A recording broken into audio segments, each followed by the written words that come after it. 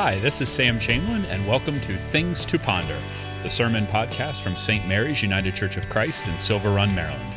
Follow along with St. Mary's at stmarysucc.org or on Facebook and Instagram.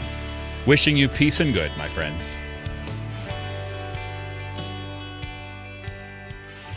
So now that we have fully and totally, we've sort of gotten through Advent, Epiphany, the installation of consistory and all that kind of stuff, we settle on 4 weeks of worship that is sort of nondescript. It is often known as the season of Epiphany. And there's some interesting stories that happen in the lectionary, but there's not a lot going on. And so I want to use this time to talk about some very specific things. And so this week, and for the 3 weeks following, I want to start a new sermon series that I am calling, What Now? Faith After a Pandemic. And we're going to be looking at what life on the other side of this pandemic is going to look like, not waiting until we're actually able to reconvene, but starting to think about it now. So let's begin this by saying that we are still some ways from the end of this pandemic. What that means for us as a church remains in flux. We're not quite sure.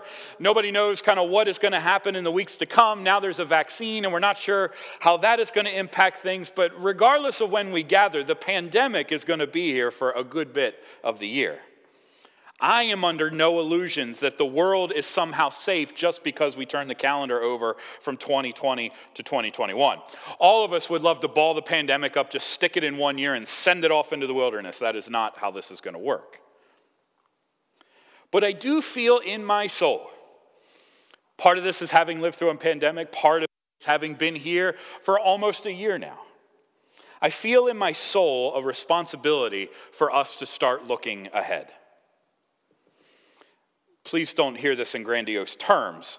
I don't pretend to be Moses, but I am inspired by Moses in that I know that there is a promised land coming. This is all going to go away one day. One day things are going to be better. I know the promised land is ahead. And I feel a responsibility to get ready and to do what I can to make sure that we are ready. And so, like Moses, the people of Israel wandering in the desert for 40 years, and that seems about right the way we've experienced the pandemic. Like Moses, we do multiple things. We get to worshiping, and we figure out what worship looks like. We teach ourselves to rely on God's provision as the people had manna in the wilderness and water from a rock. We mess up and we repent and we get back to the journey just like the people of Israel did. They screwed it up so many times and we're grumbling and we're griping, grumbling at God, getting upset with Moses, fighting each other. We do all that, we mess it up, we repent, and we get back to what we were doing. And it was because of Moses' leadership in the wilderness that Joshua was able, in Joshua chapter 1, to stand up on the very first day of his leadership of Israel and say these words. He said, "Be strong and very courageous. Be careful to obey the law my servant Moses gave you. Do not turn from it to the right or to the left, that you may be successful in wherever you go." Joshua could give that order because the people had been getting ready. And then the first thing that they do immediately as Joshua gives this rousing speech to the people, the first thing they do is to go spy out Jericho. And Jericho is one of the great miracles of the entire Old Testament. Miracles happened right off the bat because the people had been preparing. That kind of narrative, preparing in the wilderness so that miracles will happen on the other side, that is what is in my heart. Because that's what the wilderness has shown us. We are being prepared. Yes, this wilderness that we've been in has been full of miracles, but the promised land contains its own discoveries, which I'm excited to discover. Now, the temptation is to think that our job in this whole pandemic is simply to endure the wilderness. If we just make it through the pandemic, we'll be fine. Everything will go back to normal. We can kind of plop down in our pews and just get back to life as it was. That is a temptation, and the point of the wilderness is not simply to survive it. While a sense of rest, of Sabbath, and yes, even of celebration will be in order as we are able to regather, we should not act as if plopping back down in our assigned pew is the most faithful thing that we can do. The wilderness is preparation. We are called, friends, to lean into this moment, infused with the energy that comes from the hope, knowing that something else is coming, and awash in what we have learned over the last year. We lean into this moment to push ahead in faith so that we might share the good news of the gospel in ways that we could have done before. I believe this is what we're talking about. Be very careful then how you live, not as unwise, but as wise, making the most of every opportunity, because the days are evil. He writes, the days are wicked, which rings in my ears the same as Jesus' words when he said, the harvest is plentiful. These days are hard. Their sin is made this year incredibly hard, but Jesus hears it as the harvest is plentiful. So make the most of every opportunity. Let your heart be filled with the goodness of the gospel. Communicate in all the ways you do, and let the combination of your memory of what we've endured and your anticipation of what is yet to come, let that work together to take us to tomorrow. So what opportunities are present for us? What does 2021, 22, and on look like? This moment requires us to be as good at cultural exegesis as biblical exegesis. Now, I know a bunch of you are going, Sam, easy on the Latin, and that's fine. Exegesis is the work that we do, particularly around the Bible, where we dive deep into the scriptures to understand what it's saying to us. And so that we break open our Bibles and we're doing Bible study and we're cross-referencing things, and you'll hear out of me a million times always asking, what does the text say? What is the author trying to get at? All of that work, trying to understand the text, is what we mean by exegesis. We all do it. But we in this moment have to be as good at cultural exegesis as we are at biblical exegesis. The question for us is to examine, how has the world changed? And how can we allow those changes to shape our work? That's the work I want to do over the next 4 weeks. To examine what it seems to be happening and to use that to imagine what might need to happen so that we can make the most opportunity, as Paul asks us to do. And so in the spirit of change, I wanted to share a little story with you. Change smacked me in the face when I had a chance to talk to one of my best friends in the entire world. I met him in college, we played hockey together, and so every 6 months or so, we text back and forth. If those of you who have friends like this, you know how it is. We talk to each other for months, and then we pick it up, and then it's like we never stop talking. I love him to death. He's always going to be my best friend. So we're talking, we're watching some hockey, we're making our predictions for the year. I mean, doing what a couple of college bros do. And he says, so... ... And I'm like, I know that's not good. He's not breaking up with me, is he? Like, what are we doing here? And the next thing I see is he says, we're thinking really hard about moving to Mexico. Excuse me? I'm very grateful that he's not breaking up with me, but this is far from that. I'm like, what in the world are you doing going to Mexico? I mean, he's a Philly boy. He's been living in Virginia. Like, Mexico, what are you doing? And they go on to explain that this year has changed everything for them. Both he and his company have figured out that being in an office is not necessary. And he looked at me and he said, I'm never going back to the office. Never going back. So he literally, because of the work that he does, he literally can work from anywhere. And so he's like, well, where in the world do we want to go? He and his wife love the Caribbean, and they love the Yucatan coast, and they found a little community down there, and they're looking at real estate as we speak this morning. And when the odd face-to-face is required, he can always jump on a plane, I mean, once that's a thing again. So he's like, it's no big deal. I come back to the States 3 times a year, and I'm able to work from the Yucatan coast. So he's likely going to hang out there and text about hockey scores with me. And I have a suspicion he'll be the only person in Mexico texting anybody about hockey scores. That's when I knew the rules have changed. Things are in motion that will not be set back the way they were. I've been reading that things are moving into our homes that used to be done outside the home. Think about it. Our work has come home. Shopping has come home. Food, fitness, even fitness. Like we don't even go to a gym anymore. Fitness is back in. School is back in our homes. And yes, even church, even the thing we're doing right now, this is coming straight into your home. And you're like, well, that can't last forever. What we're discovering is that for churches that have returned to some form of in-person worship, they've seen an average attendance of about 36% of what they had before.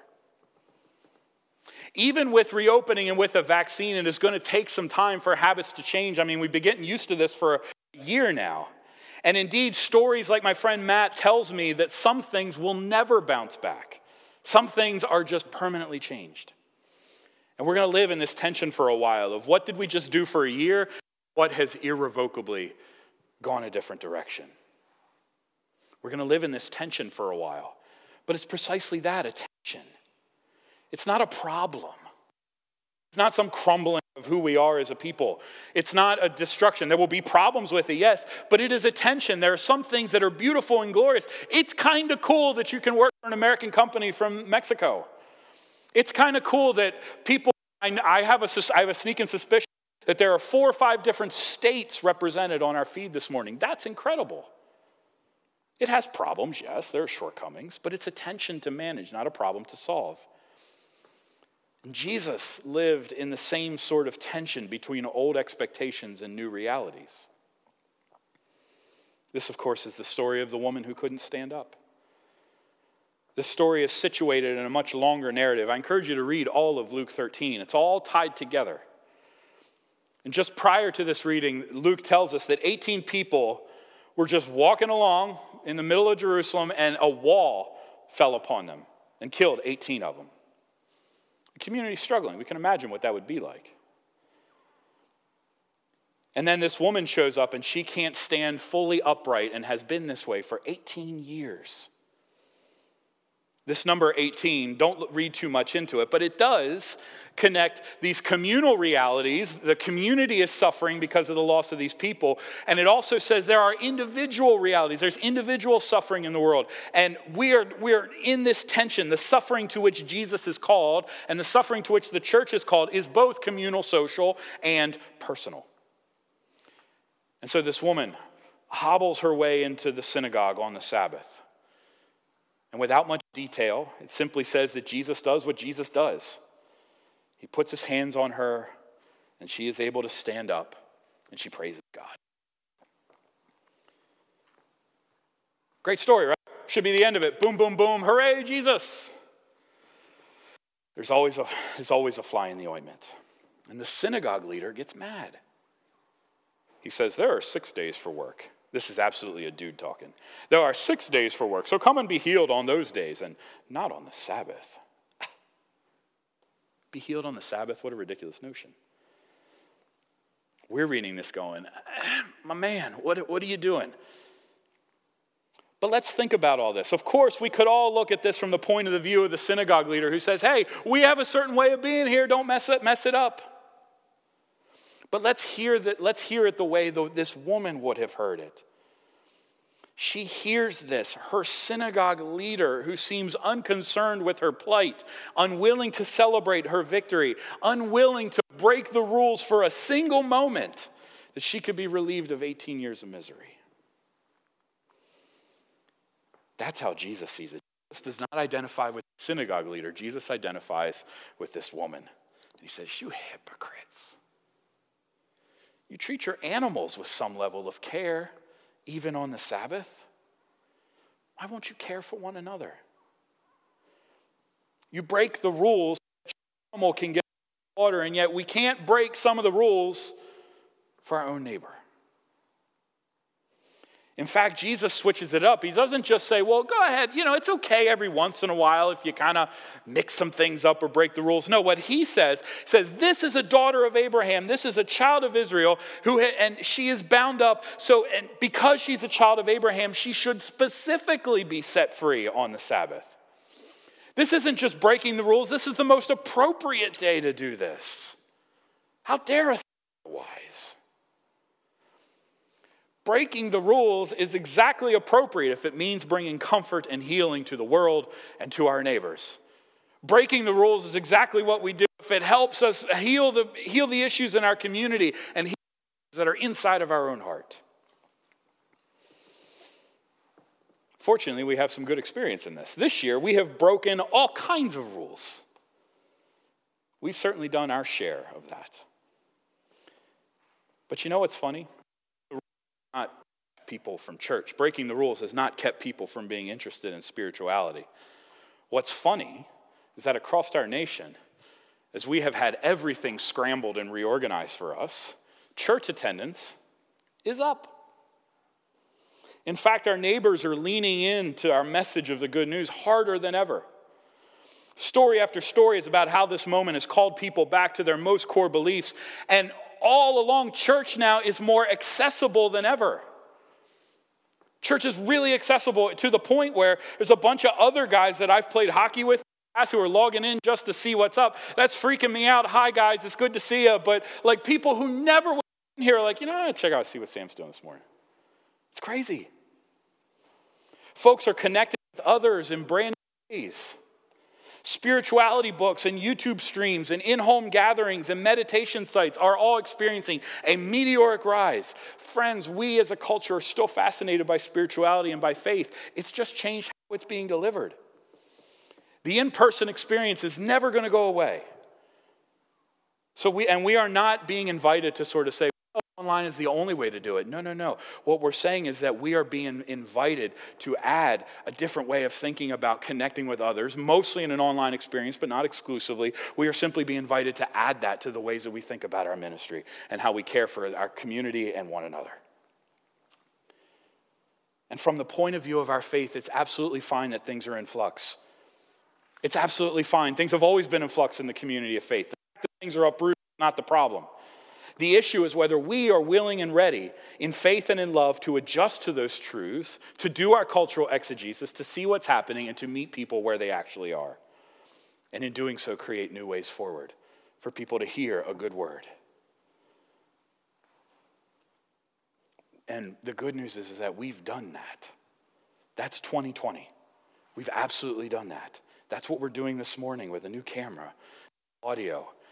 Cameras and audio are not the gospel, but it is a way to get the gospel out. So our call is to keep doing and the boldness that Christ himself shows and the creativity and the boldness that Christ invites his church into. So as we move forward, what does it look like then to create online spaces as a legitimate expression of ministry? What does it look like to orient ourselves to the fact that there's a really good chance that every single time we gather, in person or online, there will be someone new? How do we orient to that as opposed to sort of orienting ourselves to what is already here? What does it look like that are emerging like crazy? There's a new one, it seems like, every single day. What does it mean for us to train ourselves to use those tools as skillfully, use a Bible or an acolyte stick? What does that look like? I don't know, but I know that's what 2021 is about. That's what life after a pandemic looks like. Not the loss, but the discovery of incredible new ways of being the church. And so we're invited to reflect on that, to meditate on it, to let Jesus take us to the places where he is calling us, to do so with creativity and with boldness and with love in our hearts for our neighbors. And just like the people in the wilderness, we'll spend our time doing this right now. We'll do our worship and we'll figure some things out. We'll learn to trust on God's and we'll figure some things out. We're going to screw some things up. Some things are going to annoy us, and we'll repent and we'll get back on our way because God is taking us to a promised land, a land where the gospel comes in ways we never thought possible.